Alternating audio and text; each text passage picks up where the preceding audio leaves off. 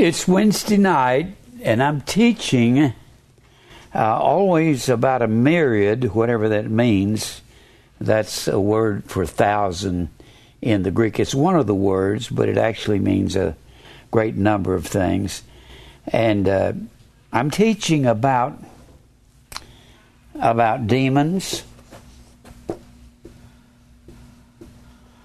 There's no such thing as demons. Demons are self. And we prove that according to Scripture. I'm teaching about obeying God, and obedience to God. Some people would call that legalism. Do we have to obey God? I guess we do. And if we don't, He'll beat us till we do. And we're talking about predestination. All of these have to do with each other. I heard, y'all know I don't like the charismatic doctrine.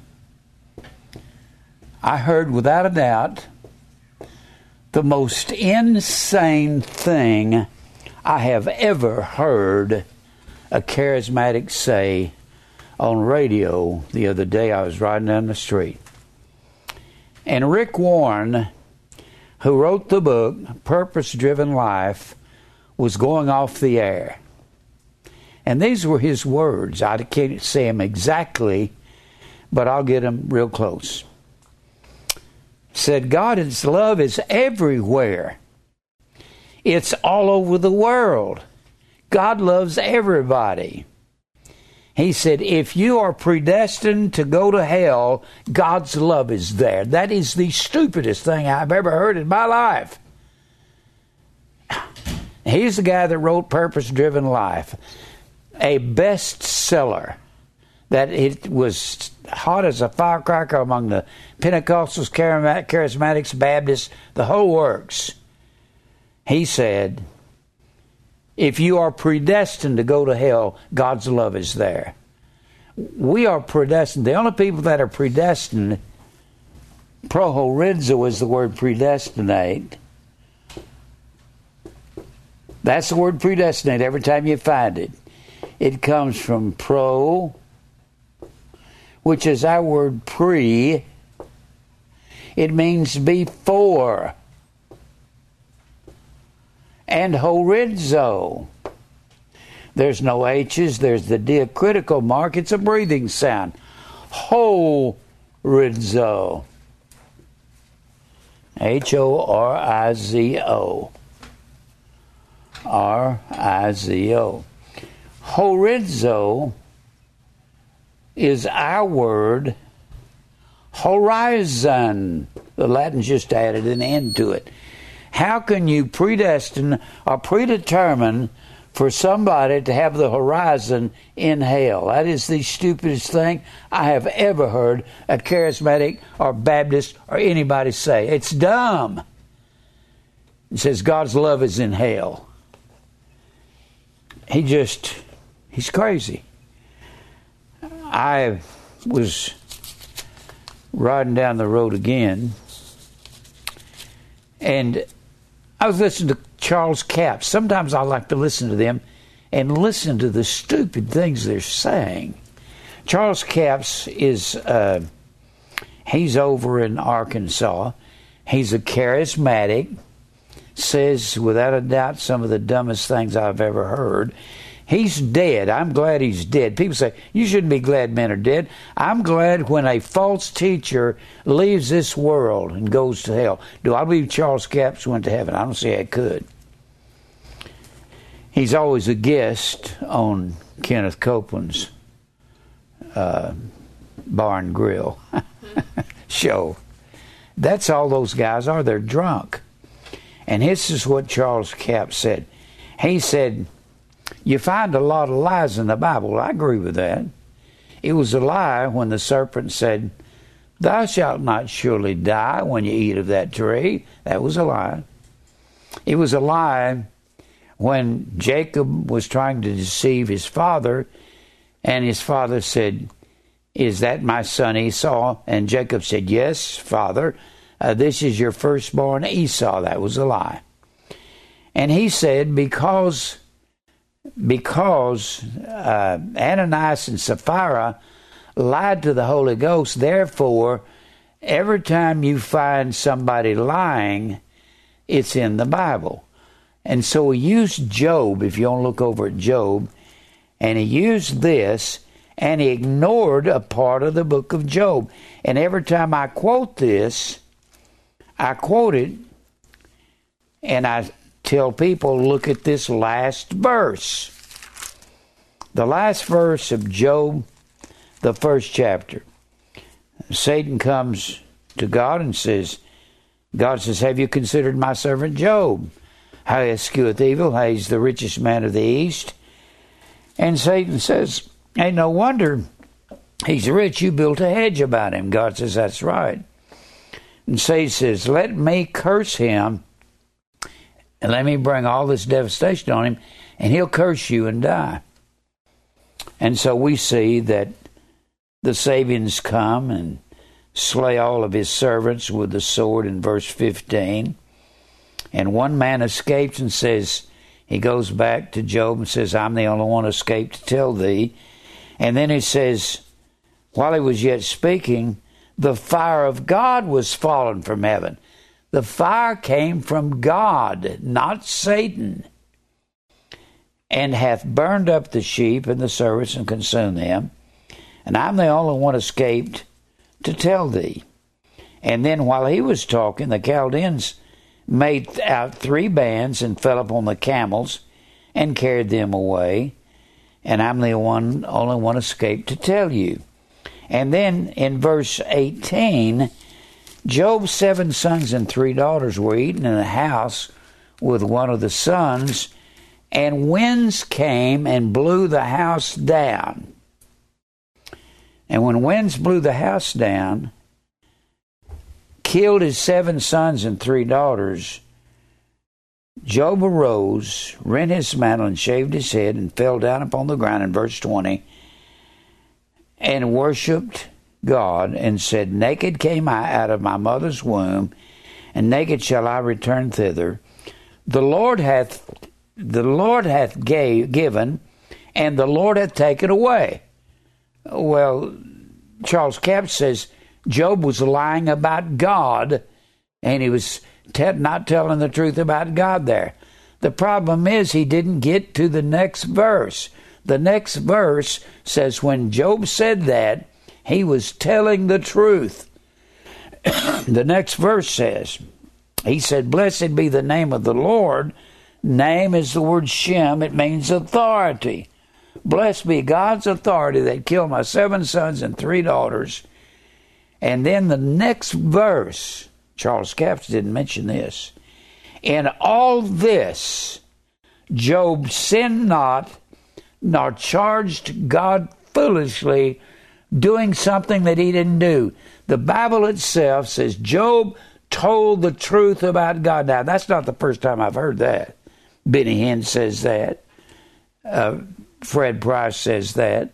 They say Job was lying about God. The Bible itself says Job did not sin when he said, God did this, kill my...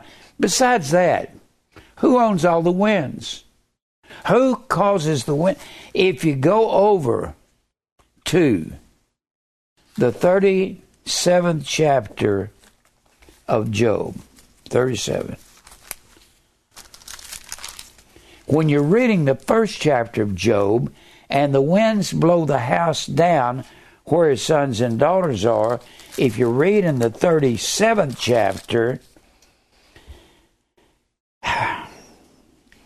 at this also my heart trembleth, and is moved out of his place. Hear attentively the noise of his voice, and the sound that goeth out of his mouth. He directeth under the whole heavens his lightnings to the ends of the earth. The lightnings, Job says, belongs to God. They're his lightnings. And then in verse, let's read on down. After it, a voice roareth. He thundereth with the voice of his excellency, He will not stay them when his voice is heard. God thundereth marvelously with his voice. Great things doeth he, which cannot comprehend. We cannot comprehend. For he saith to the snow, he talks to the snow, be on the earth. And people will say, yes, but it takes a certain amount of condensation, and it takes a certain temperature. That's what God says to the weather. Temperature drop to this, the condensation do this, barometric pressure do that, and it snows. God speaks this into existence. Likewise, to the small rain and to the great rain of his strength, the rains all belong to God. The floods, when it floods across America, that's God's flood. He sealeth up the hand of every man, that all men may know his work. Then the beasts go into their dens and remain in their places. The idea is until God calls them out of their dens. Out of the south cometh the whirlwind, and cold out of the north. God is saying, these belong to me. By the breath of God, frost is given. The word is ice. It doesn't mean frost out here on a... The word is Qerneh. Qerneh. It means ice. Frost is given, and the breath of waters is straitened. By the watering he wearieth the thick cloud, he scattereth his bright cloud, and it is turned around by his counsels. The clouds, the rain, the snow, the lightning, all belongs to God. The thunder, that they may do whatsoever he commandeth them upon the face of the world in the earth. He causeth it to come, whether for correction, or for his land, or for mercy. The Bible is saying here, all these storms, the great wind is mine, the small winds are mine. And then he says in verse 19, teach us what we should say unto him, for we cannot order our speech by reason of darkness in our minds. We don't know what to say. So God is doing everything. He says over here in the 38th chapter, verse 35, canst thou send lightnings that they may go and say unto thee, here we are, where shall we strike? The weather is God's weather. It's not nature's weather. It's God's storms and winds. So when you go back over here and you look at the wind blowing down Job's house and killing his children, that's God's wind. You can't get around that. And it says, in all this, when you read, the Lord giveth and the Lord taketh away, blessed be the authority that did this, he said. It's God's name, his authority. And all this Job sinned not, nor charged God foolishly. But God says that twice in chapter 1 and 2.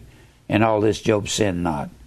When you get into the second chapter, Satan goes before God and says, skin for skin, there in verse 4. Yea, all a man that he hath will he give for his life, to save his own skin. So God says, okay, I forbid you to hit him with any disease or kill him. In the first chapter, you can touch his body, but you cannot touch his life. So Satan, with the permission of God and with his will, strikes Job from head to foot with some kind of bulls that's going to kill him if something doesn't happen. And his wife comes out, and she knows who did this. Verse 9, chapter 2. Then said his wife unto him, dost thou still retain thine integrity? Curse God and die. She's saying, we know that God did this. Why don't you curse God and die? But he said unto his wife, you speak like one of the foolish women speaks. What? Shall we receive good at the hand of God? And shall we not also receive evil? from God? And then he makes that same statement that he made in verse 22 of the first chapter. And all this did not Job sin with his lips. That's the Bible talking there, and that's the Bible talking in verse 22. It goes from Job's lips to God's lips. He didn't charge God foolishly with something he didn't do. I was down here at Publix grocery store the other day, and a woman walked up to me, and I had this T-shirt on. I wear these all the time, and two things happened that day. This woman walked up. She's in her mid-late 60s, and I had Joel Osteen's Jesus. And the S's are dollar signs. And she walked up and said, well, you're doing a good job. Just keep on saying those things. I could tell you more about this. And she acted like she wanted to instruct me. I said, well, I'm a Bible teacher. I teach the Greek. Here, take this DVD. And it was about the charismatic movement. She said, oh, I don't need that. I said, yes, you do. Take it. I said, you'll learn something from it. Then I went on over here to Panera Bread, and I went in to get me a sandwich, and I had on a different shirt. It was another day. I had on the shirt that says Kenneth Copeland's Jesus. Kenneth Copeland's Jesus. And I made the S's dollar signs. I don't like those people. They steal from the poor. On the back of the shirt, it had, this was very interesting because I had many false teachers shall arise. And I had Joel Osteen. First of all, I had many false teachers shall arise. I had Billy Graham. And I had Joel Osteen. These are false teachers. And I had T.D. Jakes. I had Kenneth Copeland.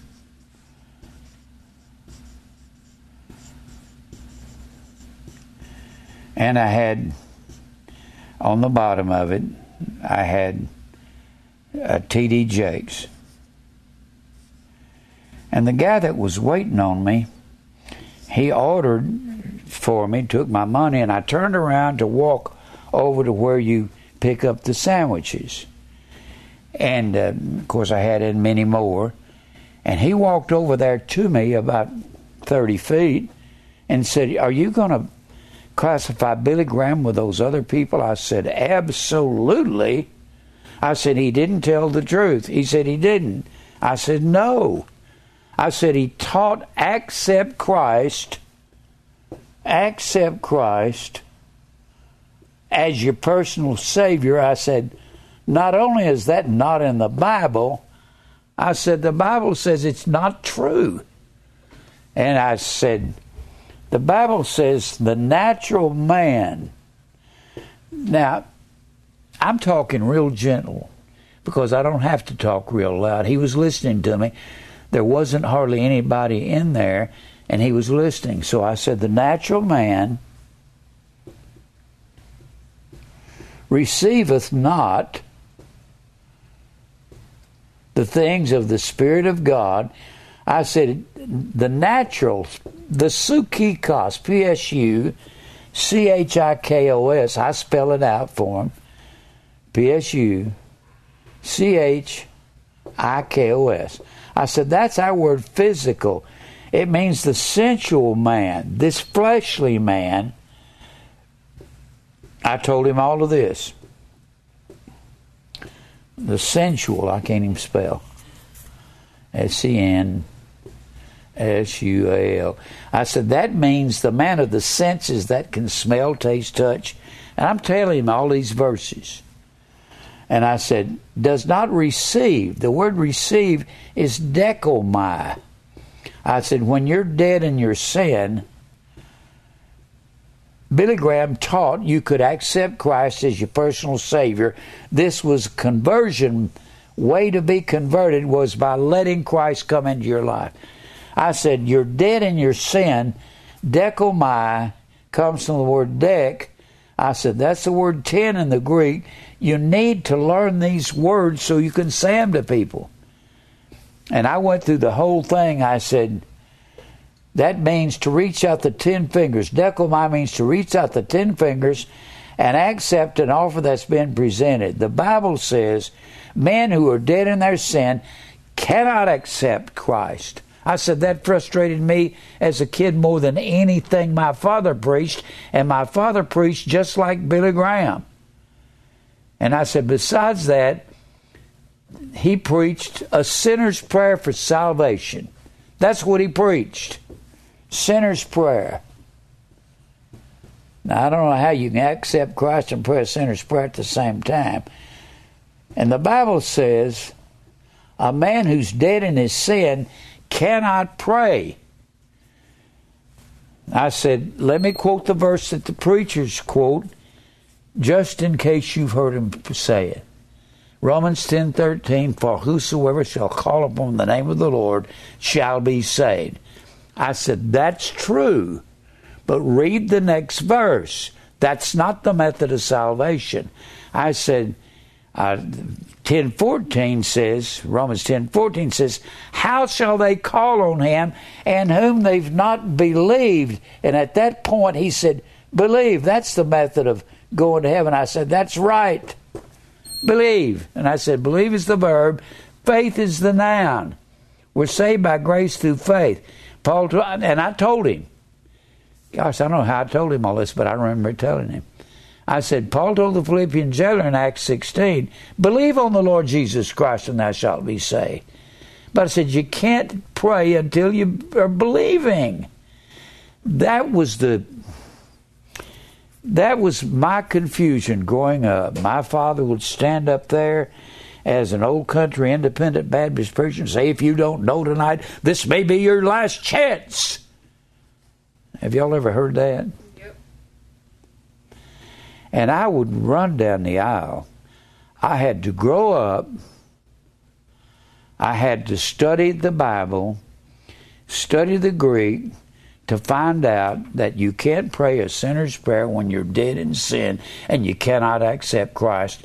And I told this guy, I said, all the preachers in America are preaching that, aren't they? Yep. All the independent Baptists are preaching it.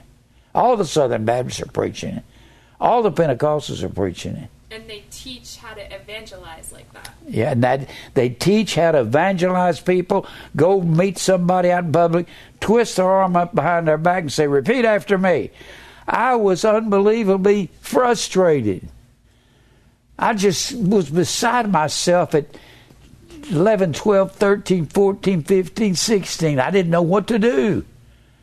And I kept walking the aisle. My father dipped me in water about 7 or 8 times. I know he hated to see me coming again because he kept saying, if you don't know tonight, you're not supposed to know when you're a baby. I had to grow up. Y'all have heard me say this. I had to grow up, study the Bible, get into the Greek later in my life, and study these words, and I found out my father was lying to me and everybody else, just like Billy Graham.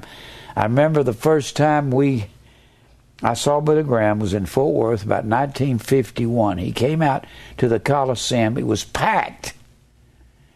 He was preaching to 100,000 people in stadiums back then.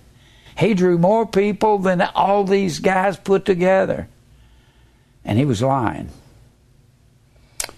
And that was frustrating to me because I had to grow up, study, and come to the realization that I was praying to God at 7 and 8 years old I'd stand and look at the sky in the summer. I remember one night in the summer, I was standing outside this church. I was looking up at the sky. The preacher preached on hell, and I was saying, Jesus, I want to come to be with you someday. I wouldn't have been calling on him if I wasn't a believer. That's the point. How you know that you're believing? If you're really, truly bowing to the will of God and you're praying to him, bowing to his will, that's proof of your salvation. I had to grow up, and I had all these times where I'd walk down the aisle. I had to throw them out. I had dates and times. You're too young to know what's happening when you're young. Anyway, I walked across the restaurant. He come over after I talked to him. I saw him. He walked back to behind the counter, who worked behind the cash register. I walked over to him and I said, let me ask you a question. Who is the most popular preacher that has ever lived in the last 2,000 years? I said, isn't it Billy Graham? And he said, yeah, I think you're right. I said, let me tell you what the Bible says about a man like that.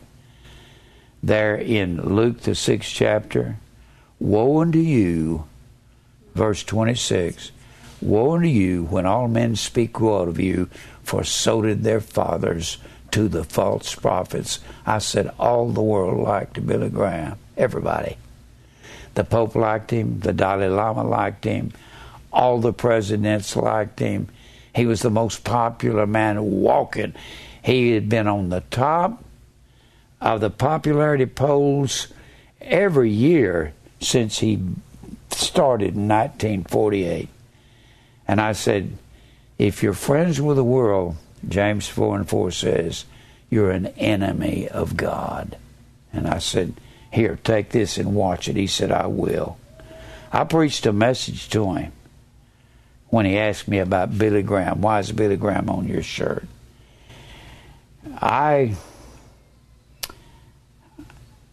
He asked me at one point, well, didn't Jesus die for everybody? I said, no, he did not.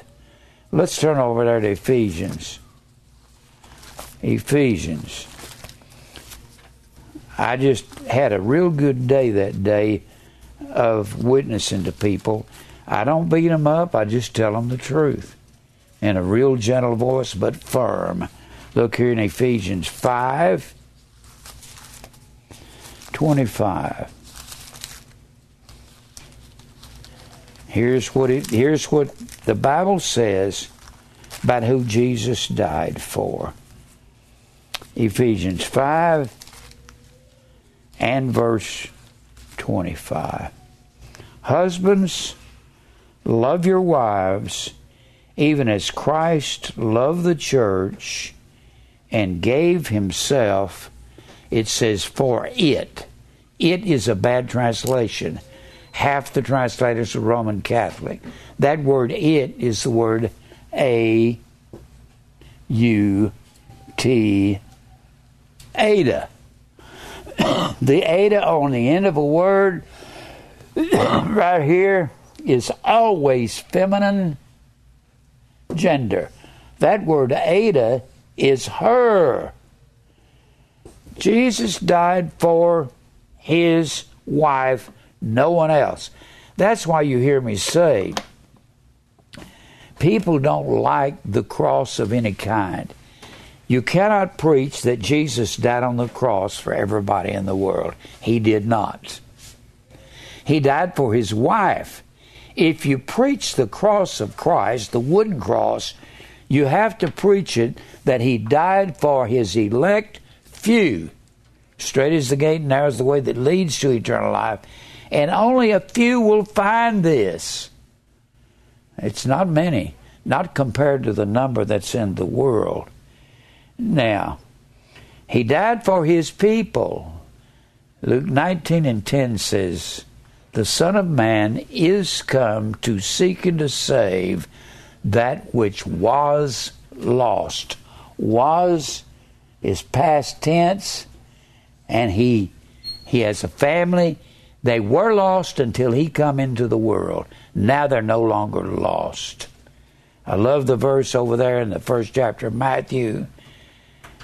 Thou shalt call his name Jesus, for he shall save his people from their sin. His is a possessive pronoun. He owned them before he saved them. They belong to him. He came to save his people, not the devil's children. And the devil has children. Over there, when Jesus said, your father is the devil, he told him in John 8, the works of your father you will do. You get to John 10. I like these possessive pronouns. They show who Jesus is saving. The Pharisees come to Jesus in John 10, one of my favorite set of verses. It's about the good shepherd giving his life for the sheep. And in John, the 10th chapter, the Pharisees come to Jesus and they say to him, you see, they don't belong to Jesus, these arrogant Pharisees. In verse 24 of John 10, then came the Jews round about him and said unto Jesus, how long are you going to make us to doubt? If you are the Christ, tell us plainly. That word plainly is the word parrhesia. P-A-R-R-H-E-S-I-A.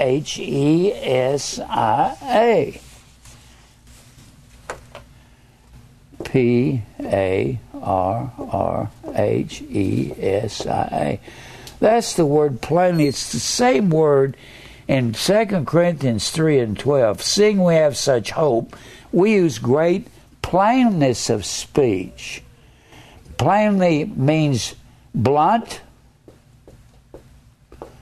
Parrhesia means blunt, to the point. They said, why don't you be pointed with us? And he said, I've already been pointed with you. Don't you understand? And Jesus answered them, I told you. Look over here in John 8. We'll come back to that. In John 8, he's talking to them.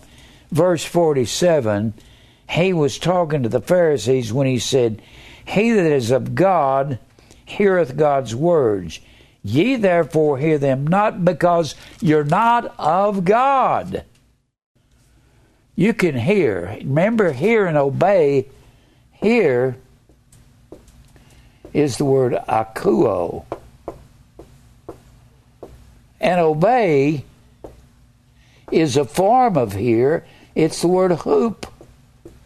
A-K-O-U-O. Hoop means under, and it means to be subordinate.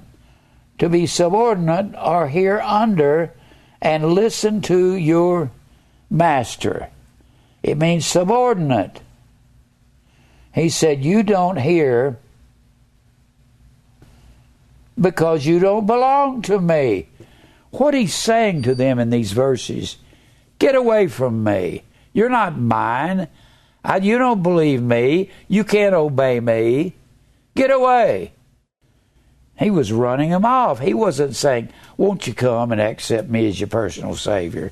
Won't you pray this prayer? He didn't want them doing anything like that. Back to John 10. Jesus said, I told you. You don't get it, do you? That's why I tell people here, God's people were chosen from the foundation of the world. Don't try to argue with somebody about the truth being the truth. Walk away from them. It doesn't matter if you're right in the middle of a conversation. Once they say, well, I don't believe that, say, you don't believe God then? Excuse me, I have somewhere else to go. Walk off from them. Don't argue with them. Then he said, I told you, and you believe not the works that I do in my Father's name. They bear witness of me. But here's why you don't believe in verse 26. Ye believe not because you're not sheep. You're goats. Sheep are sheep, goats are goats, and never the twain shall meet. They're not the same. Salvation is not where God comes down like an old Bugs Bunny cartoon, goes poof and changes somebody from a goat to a sheep. There's an old Bugs Bunny cartoon. Bugs Bunny's in this haunted house, and this little bitty man, it looks something like Elmer Fudd, but he's just a little bitty man walking behind Bugs, and all of a sudden he goes poof, he turns into a monster. You ever see that cartoon? People think that's what salvation is. God goes, poof, if you're a goat now, you're a sheep. No, that doesn't happen. Sheep have been sheep from the foundation of the world. He said, I'm going to find all of my sheep, and they will all come to me. All that the Father giveth me, John 6:37, shall come to me. If you're really wanting to come to Christ, that's proof that you belong to Him. If you want to come His way, if you want to be a church member, then you're not coming His way. So He said, but you believe not because you're not of my sheep. As I said, my sheep hear my voice, I know them, and they follow me. He didn't mean they get behind me and go to some church. Follow, every time you find it, is the word A-K-O-U-L-A-T-H-E-O.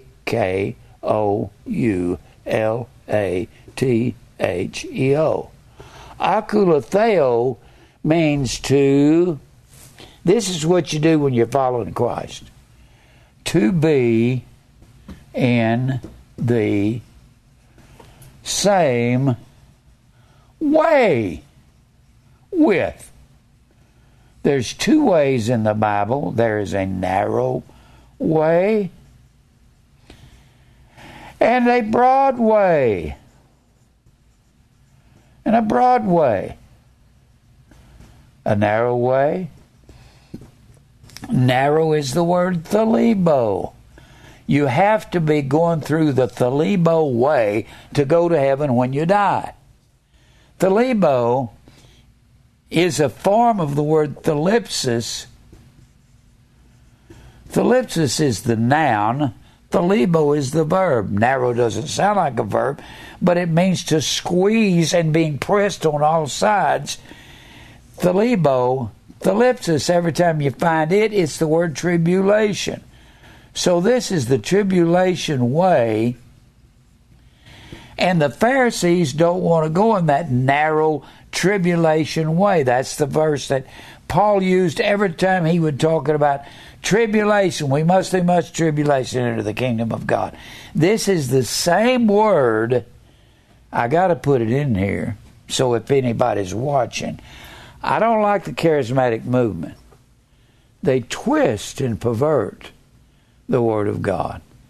I was talking to somebody the other day. I was talking to a guy over here at the marketplace on Saturday. They have the market out there at Indian Lake. You go to Indian Lake Road out there on the right. And I was talking to him, and I knew his wife, and I gave him a DVD. And I told him, this is a favorite thing I like to talk to people about.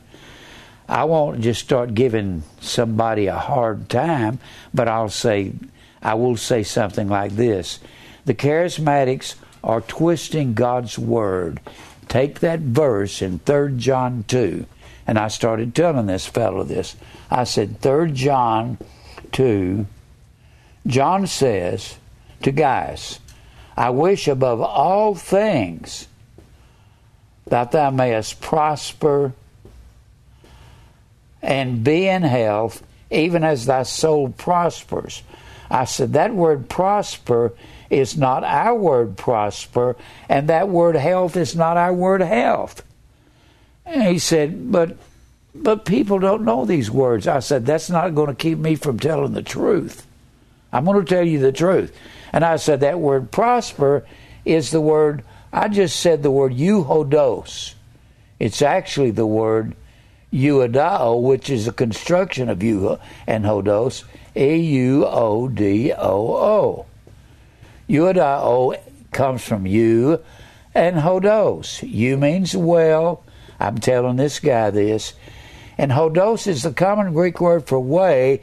And I said there's two ways, a broad way and a narrow way. And prosper means the better of two ways. And Jesus said, I am the way. I am the hodos. And I said, prosper has nothing to do with money. And health is the word hugiano, Hugiaino. And I said, hugiano is the same word that Paul would use when he would speak of sound doctrine. It means uncorrupt words. If you learn, just learn this right here and tell it to somebody, you got more than most people out there in the world will have. He said, but he looked kind of frustrated. He said, but most people don't know these words. I said, that doesn't keep what they're saying from being a lie. It's not true. I don't know what he's going to do with this. When people take God's word and twist it and pervert it, I don't like the charismatic movement. This one lady I told you about down here, I saw at the grocery store. After I told her that Joel Osteen was lying, she said, we need to pray for him. I said, we need to rebuke him for his sin. I just didn't let her get by with saying, you need to pray for him.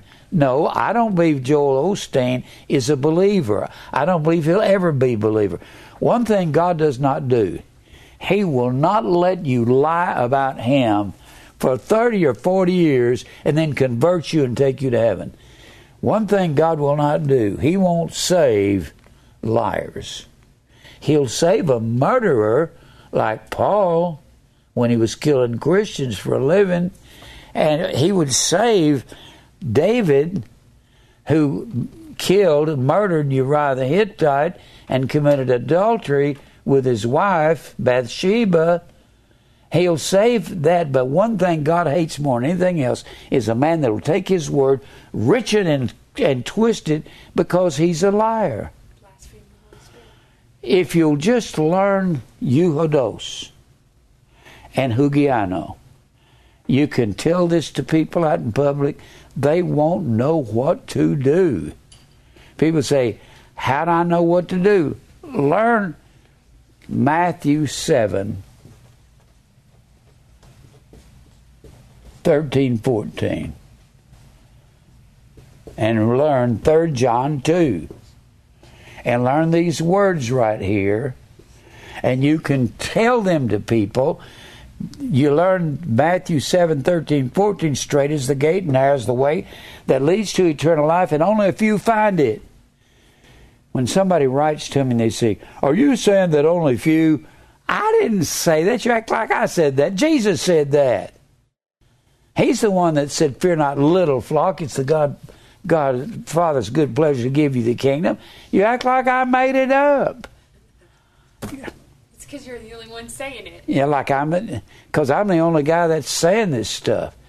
This is a hard. I told that guy over there at Panera, I said, they're preaching the easy Jesus. They're preaching another Jesus, another spirit, another gospel.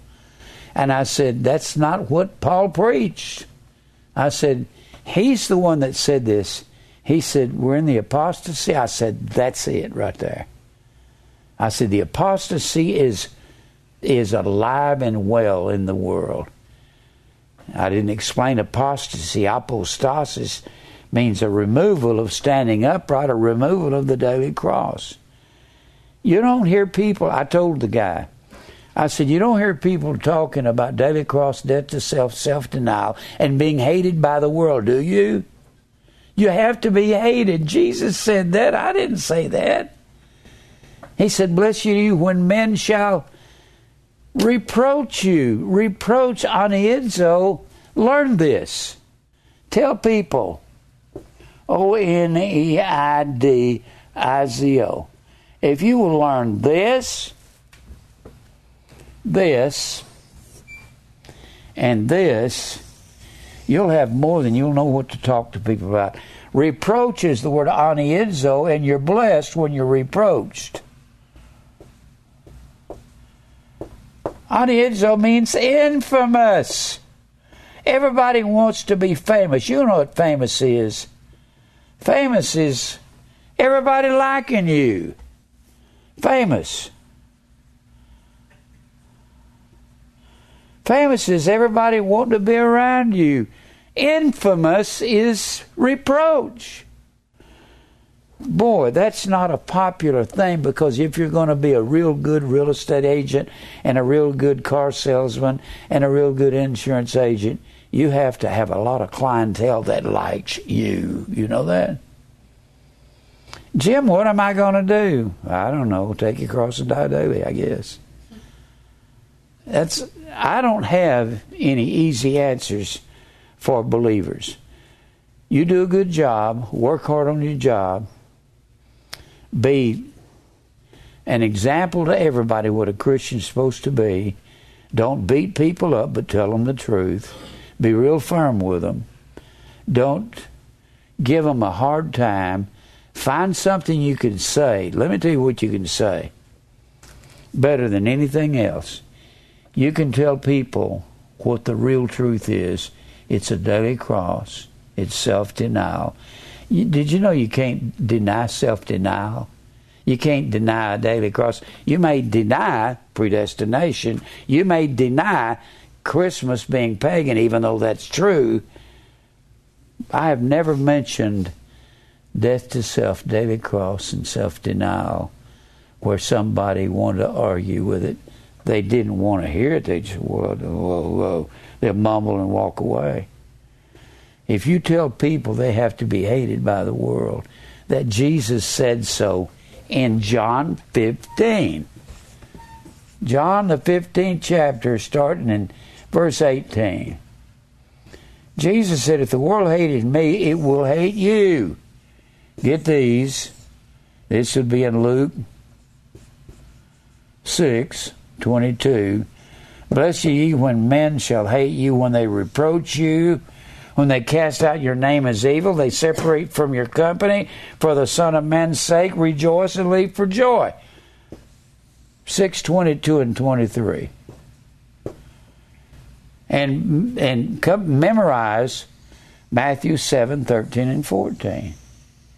Straight is the gate, and narrow is the way that leads to eternal life, and only a few will find it. And memorize John 15, starting in verse 18, if the world hate me, it'll hate you. If it persecuted me, it will persecute you. And tell people you have to be persecuted and hated to be a true Christian, because you're going to tell them that there's a narrow way, and that's the prosperity of God, and they're not supposed to be in the... And I could get to the gospel from the narrow way. The beginning of the gospel is prepare you the way of the Lord. Make his path straight. Gospel. That's in Mark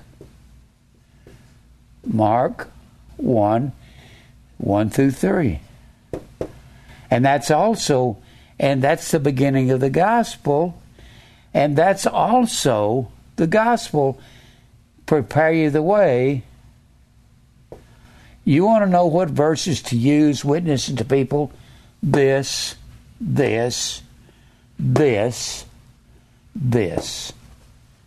Just get those down, nothing else.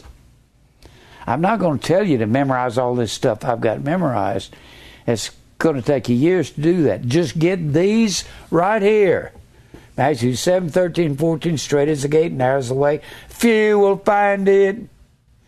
And broad is the way that leads to destruction. Many go in there at. Say, do you want to be with the many? Or, I got to thinking the other night. If you don't believe in predestination, I never thought of this before. When it's all over, if numbers makes you the winner, then God's going to be the loser because He only wants few. You understand what I'm saying? If it's in the numbers, then God's not going to win. Satan's going to win in the long run, take more people to hell than gets to go to heaven. But God don't want those, because those are goats. They're not sheep. He's going to save His sheep, His wife, His bride.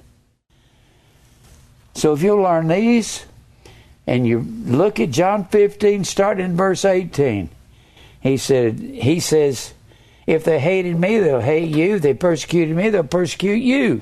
He's talking to us. So if you'll memorize, just open up your Bible, look at John 15, 18, 3 John 2, Mark 1 through 3. That would be the same thing as Luke 3, 1 through 3.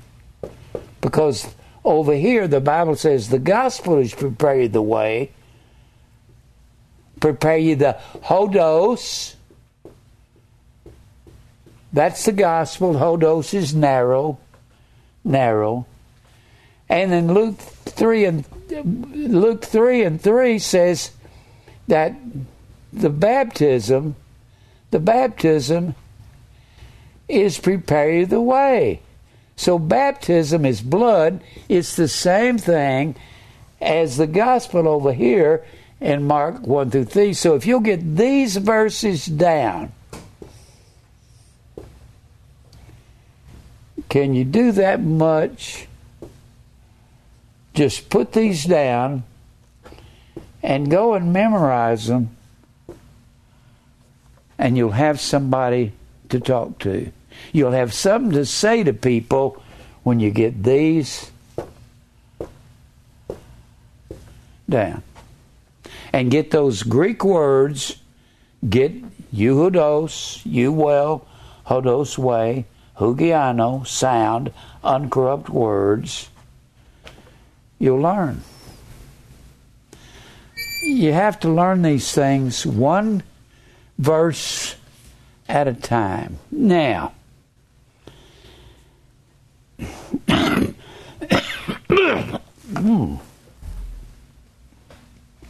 I felt like I had this ragweed is doing a number on me. Whew. Is anybody else allergic to ragweed? Starting to bother. Boy, it is something else. It's real strong. That's one of my strongest allergies. All right. Now, where was I going? All of this was done before the foundation of the world. Look over here. I want you to learn that God has got His people picked out, and you can't convince somebody that don't want to hear. The hearing ear and the seeing eye, the Lord has made even both of them. Proverbs 20 and 12. Here's another verse. You can put this with your list. Proverbs 20, verse 12. The hearing ear. And the thing is, Proverbs 20 and 12. 20 and 12. The hearing ear and the seeing eye, the Lord hath made even both of them. Hearing ear and the seeing eye. If you can hear these truths, here is the word Shema in the Old Testament, and obey in the Old Testament is the word Shema. Hear and obey, the same word. So if you can hear, you will obey God, and you'll begin to witness. You don't have to beat people up. I don't beat anybody up. I like it when people are around and they can hear me talking to people. I don't insist on anything from them. I find some common ground with them. The only common ground I can find is daily cross, death to self, self-denial. Let me tell you what you do. I'll give you another verse. Now, I quote these all the time.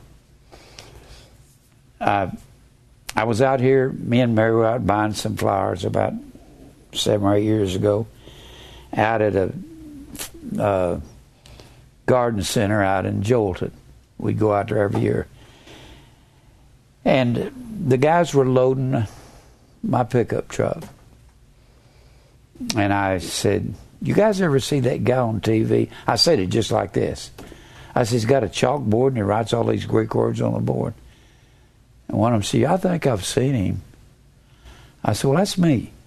I said, let me ask you a question. I said, the Bible says in Luke, the 14th chapter, verse 27, he that beareth not his cross and followeth after me cannot be my disciple. I said, you can't be a follower of Christ without a daily cross. And I looked at him and I said, do y'all know what a daily cross is? I said it just like that. And both of them went. I said, evidently you don't know where to get one, do you? And they went, shook their head no. So I began to tell them you had to be condemned to a daily cross. If you will tell somebody that, ask them if they know where to get one. Where they get it is the same place where you're coming from, because you get a daily cross by telling people the truth. That's where it comes from. And they crucify you. Let me put it this way. They crucify you to death. They don't literally kill you, because death doesn't mean separation. It's the word thanatos. It doesn't mean annihilation. It means separation. Yeah, it doesn't mean annihilation. It means separation. Thanatos. It doesn't mean to be annihilated. It means to be separated. When you die, your spirit is separated from the body. It means separation. So I tell them, you'll get a daily cross by talking to people like I'm talking to you. And I said, people get to where they want to separate from you. I never heard from them again. They looked. That makes somebody very meek when you tell them, you quote a verse to them and tell them, you have to have a daily cross in order to follow Christ. Tell that to people, and they don't know what to do with that. Try to talk to them about predestination. So I don't believe that. They're not going to listen to you explain it. But they won't argue with the daily cross and self-denial, especially if you quote one of those verses. If any man will come after me, let him deny himself and take up his cross daily and follow me. Now, all of these things have been done from the beginning. God knew his family. I don't know how he knew us. He knew us in his mind, and he's going to have us to be birthed with the spirit and the soul that I have in me, so I could be the man that I am. And how he did that, he had to orchestrate every sexual act for the last 2,000 years in order for me to be who I am and who you are. So all of this has already been done from the foundation of the world. Look over here in Revelation 13, verse 8. You can write these down, and if you want to take time to learn them, I'm going to quote them so many times, most of you could quote them with me. You just don't know where they are. I always tell Shorty. people, I know it's in the Bible and I can quote it, but I don't know what verse it is. Well, the main thing, just say, the Bible says, Yeah, that's what I say. if any man will come after me, let him deny himself and take up his cross daily and follow me. Look over in Revelation. You need to know that these things were all before the world began. Revelation 13. All right. Verse 8, I believe it is. Revelation 13. If you write them down and look at it, get your little card to carry in your hand and look at it once in a while. The little cheat sheet. And verse 8, Revelation 13:8. And all that dwell upon the earth shall worship him, whose names are not written in the book of life of the Lamb slain from the foundation of the world.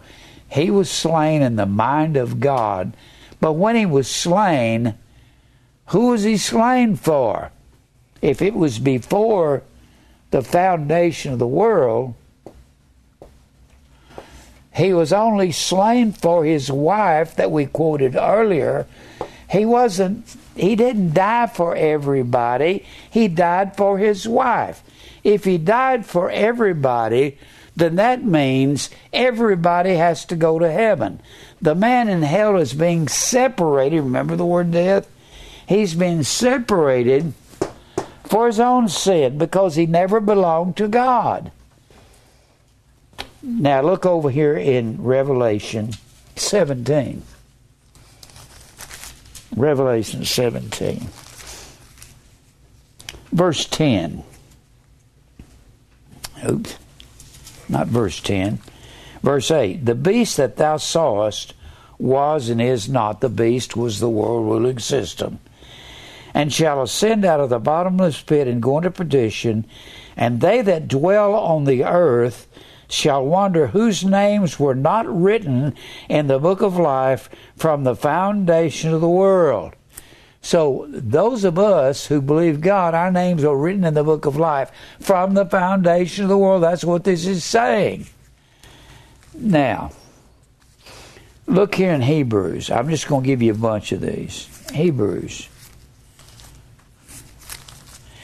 When you're talking about foundation of the world,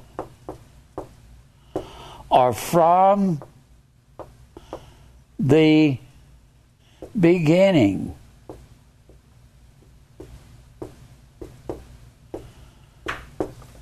We're going to look at some of those verses about from the beginning. Look here in Hebrews 4. Let me look at this. Hebrews 4 and verse 3. For we which have believed do enter into rest, as he said, as I have sworn in my wrath, if they shall enter into my rest, although the works were finished from the foundation of the world. Now look here in Hebrews 9. Hebrews 9 and verse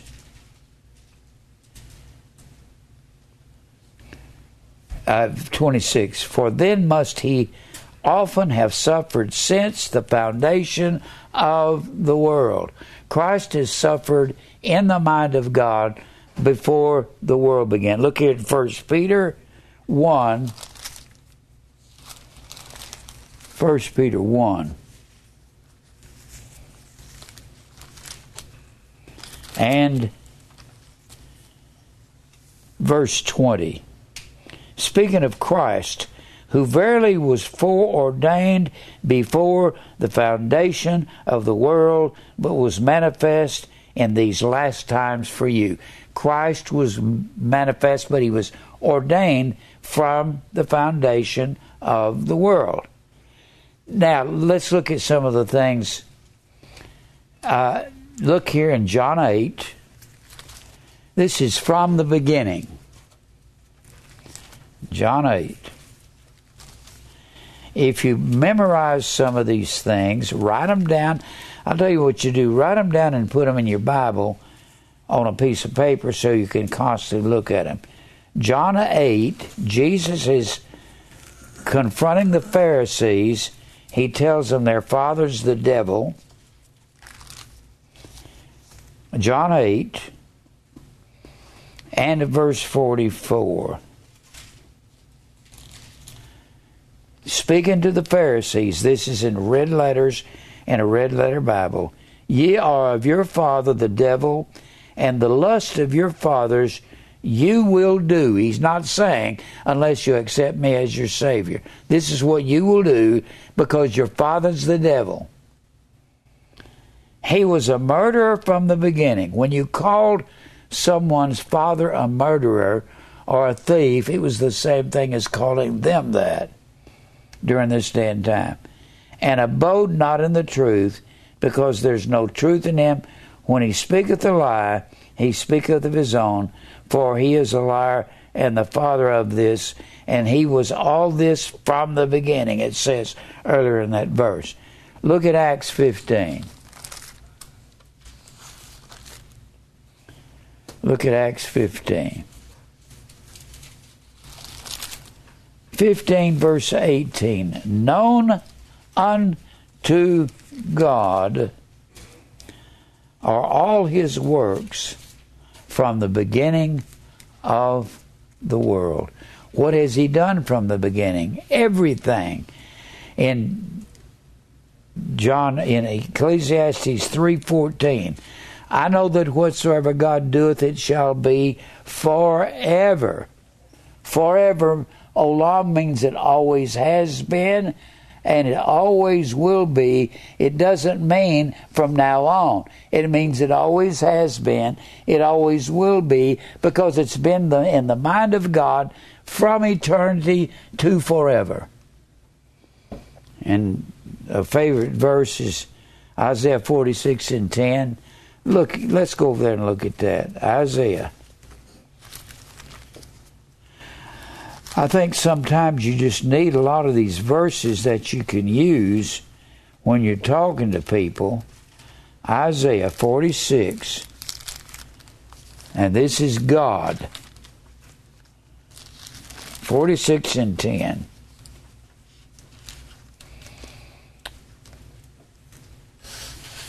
Look at verse 9. Remember the former things of old.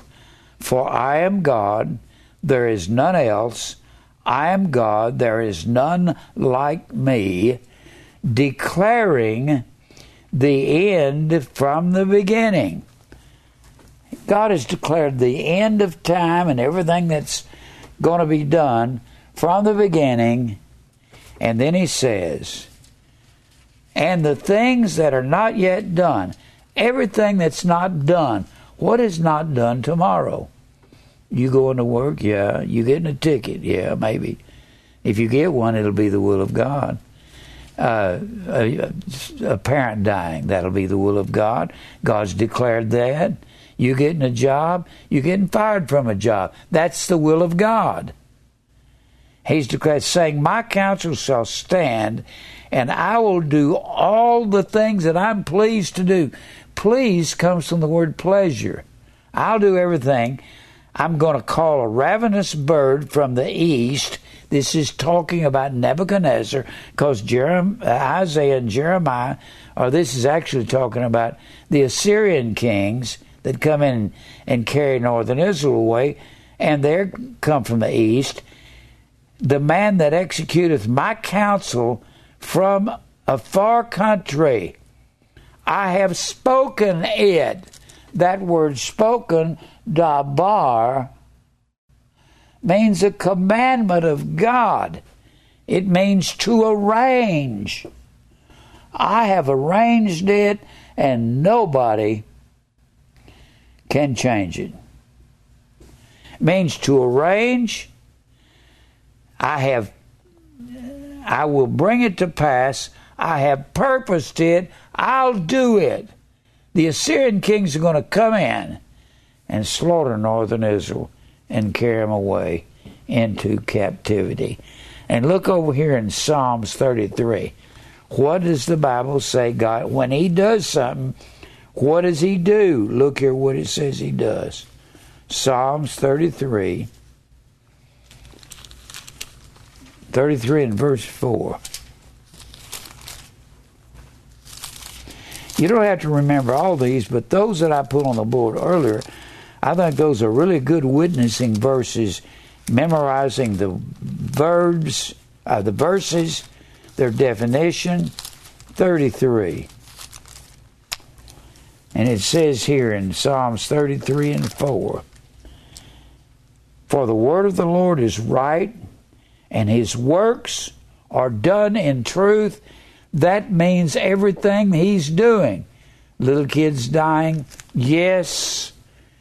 And these people that get a rifle and shoot into a crowd and kill people, that's God that put that in their heart. And most people don't like that part. God said, I make peace and create evil. I, the Lord, do all these things. Nothing is out of God's control.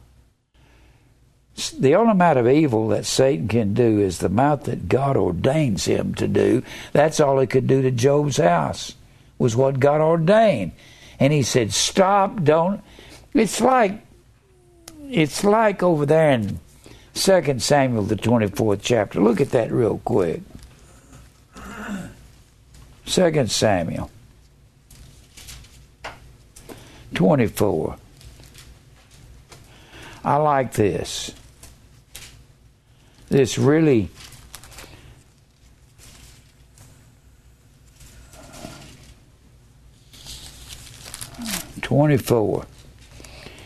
David has numbered Israel. He's taking credit because he's got 1,800,000 soldiers in his army. There was a time he only had 400 when he was running from Saul, and God would intervene for his life. So David has gotten proud in his old age, saying, I'm going to number Israel. In verse 1 of chapter 24, and again the anger of the Lord was kindled against Israel, and God moved David against them to say, go number Israel and Judah, and take credit for it. Now you're not going to find all the answers in this, but you'll find it over in 1 Chronicles. So David numbers Israel, and God gets angry at David for numbering Israel. Even though he moved him to do it. Huh? He's angry at him even though he moved David. That's right. Wow. Because David was taking credit by naming all of his mighty men in the 23rd chapter. And David at one point when he was fleeing Saul only had 400 men. But in 1 Chronicles it will tell you that he has 1,800,000. He's taking credit for it here. But God moves him to number Israel. And he sends a prophet, Gad, here in verse 13. So Gad came to David and told him, and said unto him, okay, David, God's going to punish you with one of these three judgments, the sword, the famine, or the pestilence. So Gad came to David and told him and said unto him, shall 7 years of famine come upon thee in the land? That would be famine. Or will you flee 3 months before your enemies? That's going to be the sword. While they pursue thee. Or that there be 3 days pestilence. That's the pestilence. That's the third judgment. And this will come from God. It'll either be your enemies, or 7 years of famine, or 3 days pestilence in the land. Now advise, David, which one of these judgments do you want? Two. And see what answer I will return to him. I'll return the answer that you give me to God. And David said unto Gad the prophet, I am in a strait. Boy, I guess so. I'm just strapped for an answer. Let us fall now in the hand of the Lord, that third one, pestilence. For his mercies are great, and let me not fall into the hand of my enemies. So the Lord sent a pestilence upon Israel from the morning to the time appointed, and there died of the people from Dan, the most northern city, to Beersheba, the most southern city, 70,000 men. God killed 70,000 innocent people. And when the angel stretched out his hand upon Jerusalem to destroy it, the Lord repented him. Don't mean he started crying. Repented means he turned himself from the evil he was doing and said to the death angel, "That's enough. I've killed enough people." And said to the angel that destroyed the people, "It's enough. Stay now thine hand." And the angel of the Lord was by the threshing floor of Araunah the Jebusite. And David was repentant. He says in verse 17, David spake unto the Lord when he saw the angel that smote the people. I'm sure that was Michael, the death angel. And said, "Lo, I have sinned, I have done wickedly, but these sheep, what have they done?" God killed 70,000 of them. Now, so that was the purpose of God, wasn't it? And that was good. Go back, let's look at the beginning. From the beginning, look at 2 Thessalonians 2 and verse 13. This has been a favorite verse of mine for, I was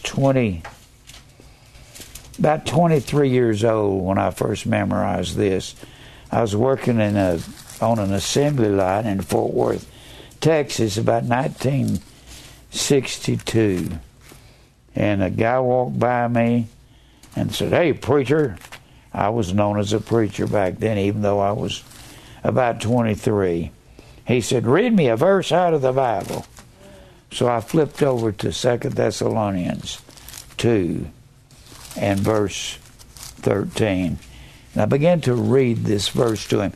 Didn't even comment. But I started reading.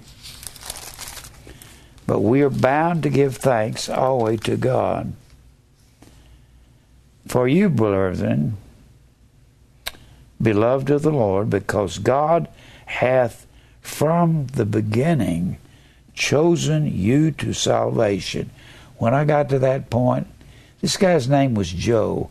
He said, "The Bible don't say that. Just jump back." And I had a little New Testament. I said, "Here, you read it. 2:13. And I was just a kid back then. "But he hath chosen you to salvation." There's a method of his choosing us. "Through sanctification of the Spirit and believing the truth." Sanctification. The Spirit has to set us apart. Sanctification is the word hagiosmos. Hagiasmos. It means to set apart. Hagiasmos.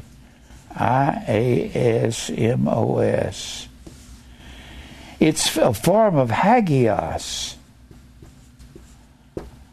Hagios is the word holy. It means single or pure. The way you become single or one, you have to go through the fire. Think it not strange concerning the fire trial which is to try you as though some strange thing. Xenos is the word strange. All right, it means an occasional guest. That's a stranger. The fire is not occasional. That's how God's going to sanctify all those that He's chosen before the foundation of the world.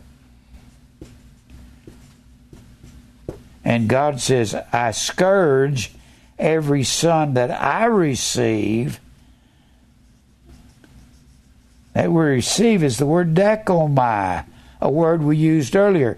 Dekomai, that's in Hebrews the 12th chapter, and He scourges every son He receives. Dekomai. The natural man does not receive spiritual things. God has to birth us by His will. Of His own will begat He us. And he has to receive us. We cannot accept him. Dekomai comes from dek. The word 10 in the Greek, a decade is 10 years. So he has to reach out his 10 fingers and accept us. And he scourges every son he receives, that we might be partaker of his holiness. Hagiasmos. Same basic word as sanctify. And he has to make us holy with a scourge, with a mastix, M-A-S-T-I-X. And that is a bloody beating. It comes from mastigao. And mastigao was a little short whip with leather thongs on it, and it had pieces of glass and bone. And God says, I beat my children within an inch of their life. And that's what he does to us to get our attention. And through sanctification of the Spirit and belief of the truth. That word belief is the same word as faith, pistis. That's a noun. Belief is a noun, and believe is the verb. So belief is not only pistis, but faith is pistis. Since they're both nouns, and believe is the verb, it's pistuo, P-I-S-T-E-U-O. So, through believing the truth, and how much have we talked about belief and faith? You have to have faith to go to heaven. But you don't have any faith because none seeks after God. God has to put that in our hearts. Boy, if you really read all these verses, you wouldn't have any doubt about these things, would you? Let me give you another. Since the world began, always think of the words beginning. If you're going to look it up in your concordance, think of from the beginning. Look up begun, because you're going to have a lot of verses in there since the world began or begun. Beginning. Look up begun. Look up foundation. From the foundation of the world. These will go together in your study of from the beginning. Look over here in Romans 16. How much time do I have, Mike? 10. Go here, Romans 16. You've got this all over your Bible, Romans 16. And you got it under other words. Look here in Romans 16, verse 25. Now to him that is of power to establish you.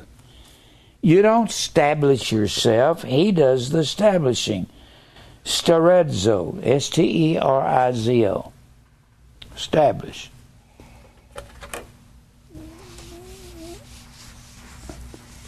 S-T-E-R-I-Z-O is the word establish.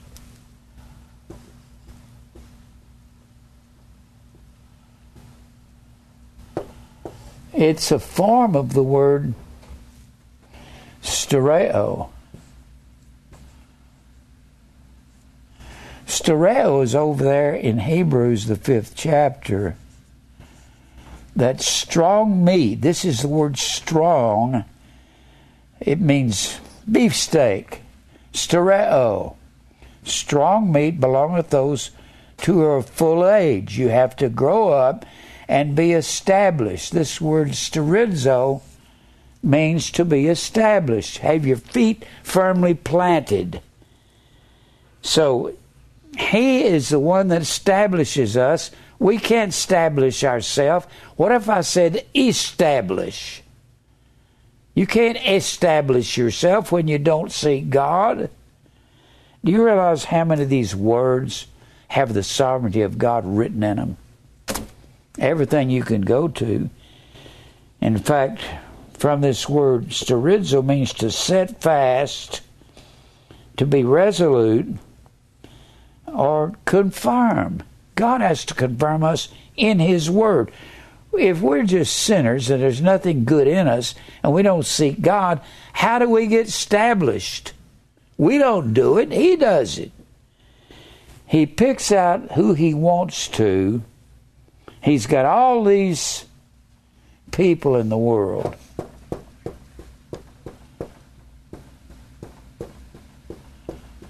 And He picks out certain ones and says, sheep. Sheep. And it's only a few. And the goats are over here, and He doesn't want any of them. They don't belong to Him, just like the Pharisees don't belong to Him.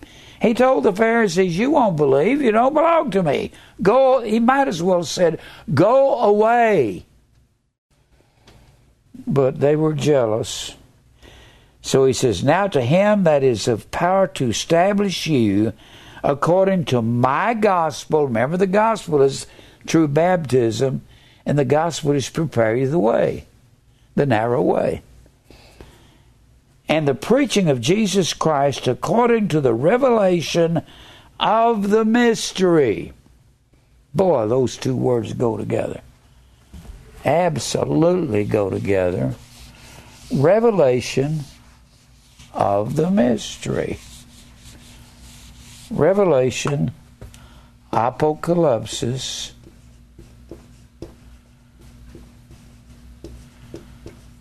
apo, off with, calypto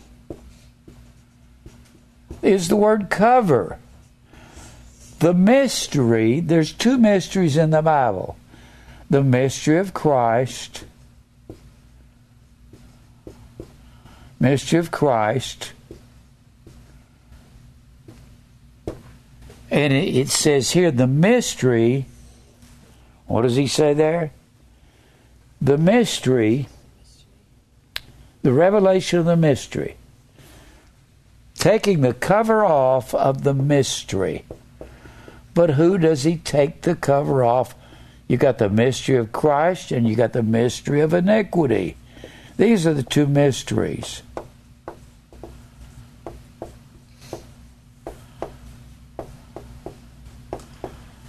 It's really funny because these equate to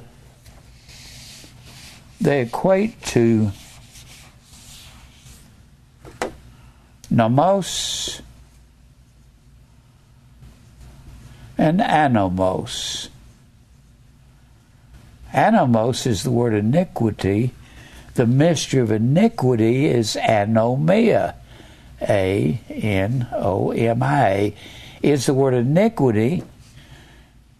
And this is the anomos of iniquity. And nomos is the Greek word law. And anomos means no law. Or nomos means legal food.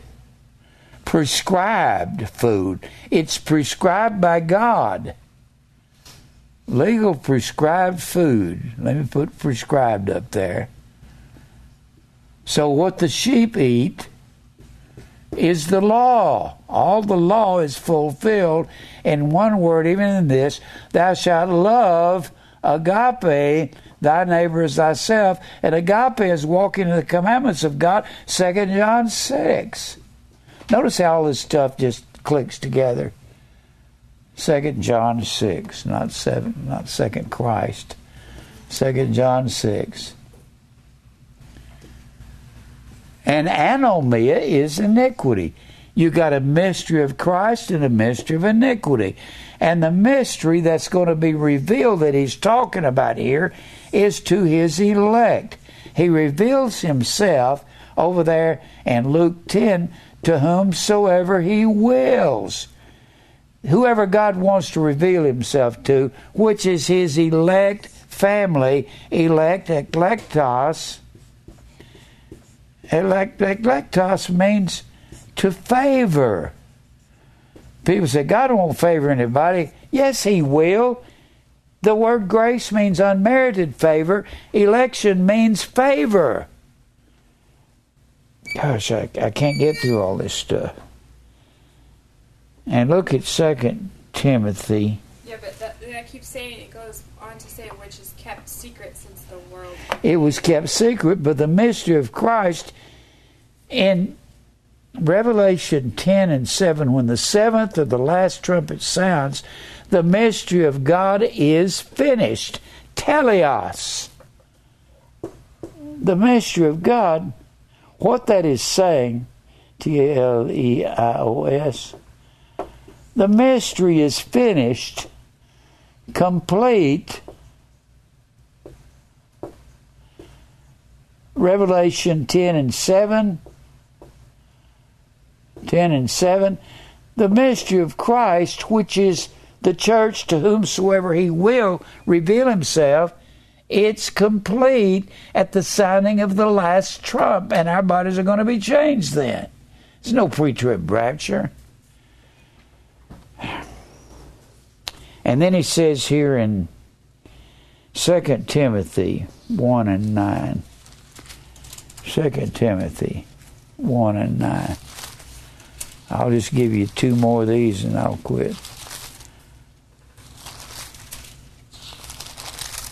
2 Timothy 1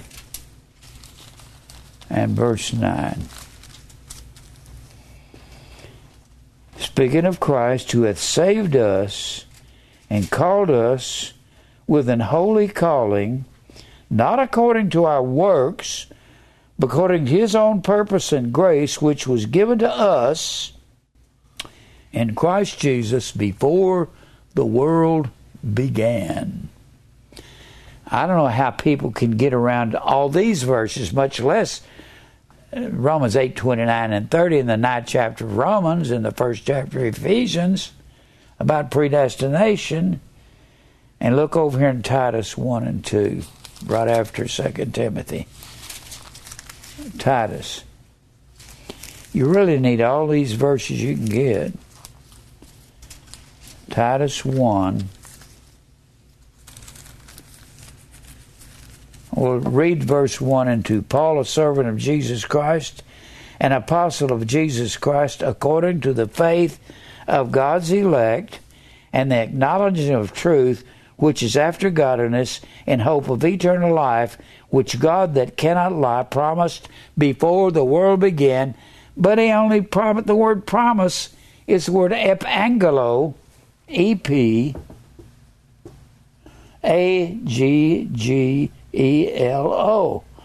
A promise. This means to superimpose the message of God. That word angelo is the word angel. It means messenger.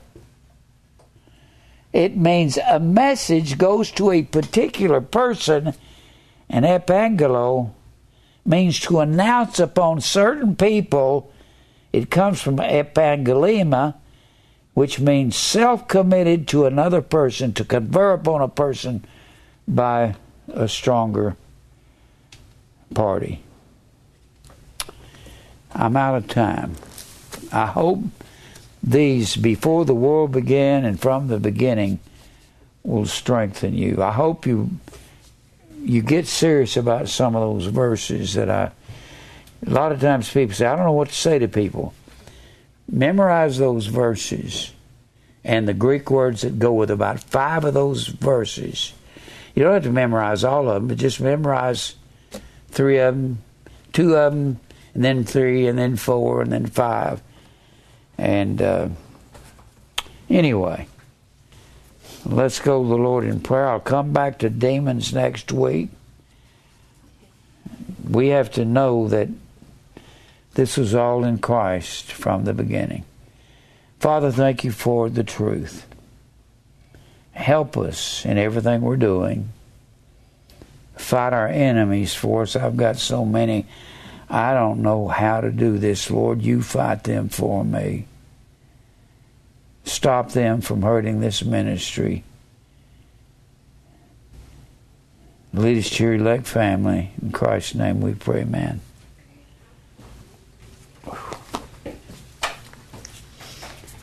I hope that'll help you. Before the world began, from the beginning.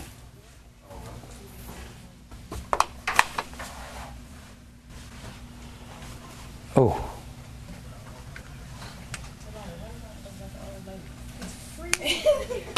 I'm sure like all the way to my home. I'm glad to see you here.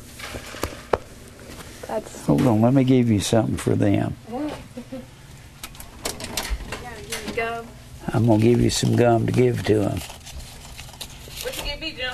Huh? What you give me? She's short enough. You can consider her a kid. What you give me? You want some gum? You want some gum? The beginning and the foundation of the world always. It's amazing how many times it's in I there. remember like Scott and I questioning the Baptist preacher about that, the foundation of Really? the world. Yes. And he kept just saying, in Christ, but it's in Christ. And we were like, what does that mean? Well, he didn't want to admit that predestination's true. Yeah. And the book of the... Here, the take names- these. The name being written in the book of the Lamb before the Yeah, from the foundation of the world. We were his. Thank you, Jim. All right. How you doing? We were his from the beginning. And he didn't want to talk about... Because he is an ignorant man. Yeah, he didn't want to talk about the book. He doesn't even know the independent Baptists were founded on this doctrine. Yeah. And I remember that Scott asked him about how the name, if your name's written in the book and it's there eternally, then what's the book that gets the name stricken from it? And he had no idea. He couldn't explain that. Well, he don't know. Yeah.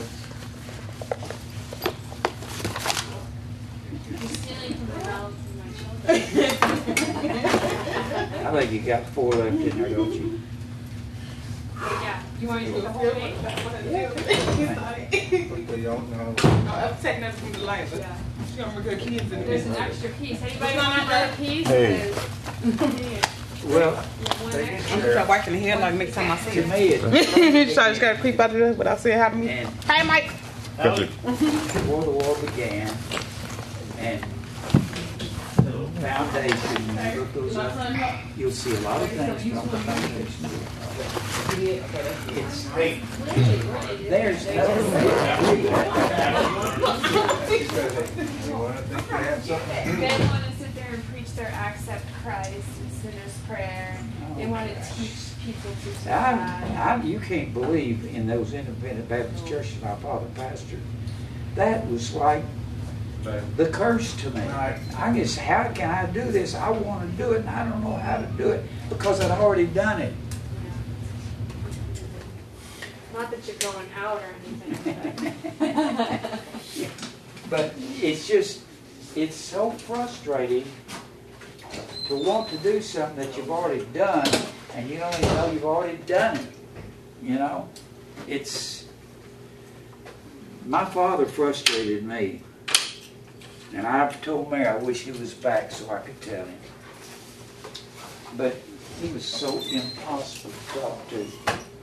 He didn't know what to do. The only time he heard me really preach this was at Eric's marriage. And he listened to it, didn't you say? Huh? Did he ask you questions about it? He just walked up to me and got real quiet.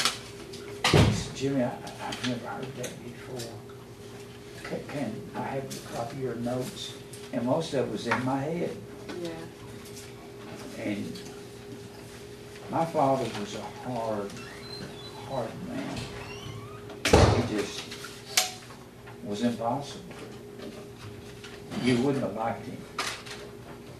Most people didn't. He was one of those flashy personalities, come in saying big shot things and bragging. Narcissist. Only businessmen got along with him that liked to do the same thing. Yeah. Those old gospel singers that like to promote themselves. Your dad's really something great. Boy, he really... I say he's a Pack con the house. artist. He could really pack the house. He was a con man just like them. Yeah. He was just like J.D. Sumner. J.D. was a con artist. And I couldn't handle it. Enjoyed it. Huh? Thanks for lunch again. Enjoy. Oh yeah, I'll have you. I'm glad you guys did. We didn't get enough game time in I there. know we didn't. We'll have to meet again. That's your fault. Hey, we got lots of soccer games and they're conflicting, so you guys can come out. I didn't know whether to preach on that or not. I didn't know if everybody's going to say, well, we already see those things before the foundation from the beginning. And I thought they were common verses that everybody understood. I'll see you later. I love you Drive guys. safe. I love you, Mike. It's okay, let's hear about Miss more Mike. about it here. They need a marry for it. I love you guys. I really do. I don't think y'all know how much. I love the people here that love the truth. I really do. People can't understand this. I tell people, when I'm away from you, I don't do nothing but say good things about everybody here. Yeah, I don't got some some Sunday I morning. just say the best things I Yeah, can. like Sunday morning. I brag on We can my get you some Sunday morning. time Okay. Are you not? You guys make the big box. because I really We can tell you which ones are good, which ones are love not. this truth. It's not. I lived Yes. so long Just give without me a a couple family. handfuls. Yes. If it works in the hockey table, that's Whatever. good. It's like one of those little. Mm-hmm. At least you have someone around, you could feel bad for them to send her out there and you ain't got nobody around. Yeah, there's people in California that call me, and they call me from Arkansas and Texas and say, I don't know what to do. I don't have anybody here with me. It's lonely. They're just really sad. But it's like that for us when we're not here. That's the way it is out there. I know, that's the way the whole world is. And when we get together, it's like, I tell people that's coming here for the picnic from New York or something, I say, when you get here, or maybe they come from Virginia, I say, you can talk predestination, Christmas pagan to everybody at the church, and you ain't gonna get an argument. Yeah. They're all gonna say, that's right, come on in, sit down.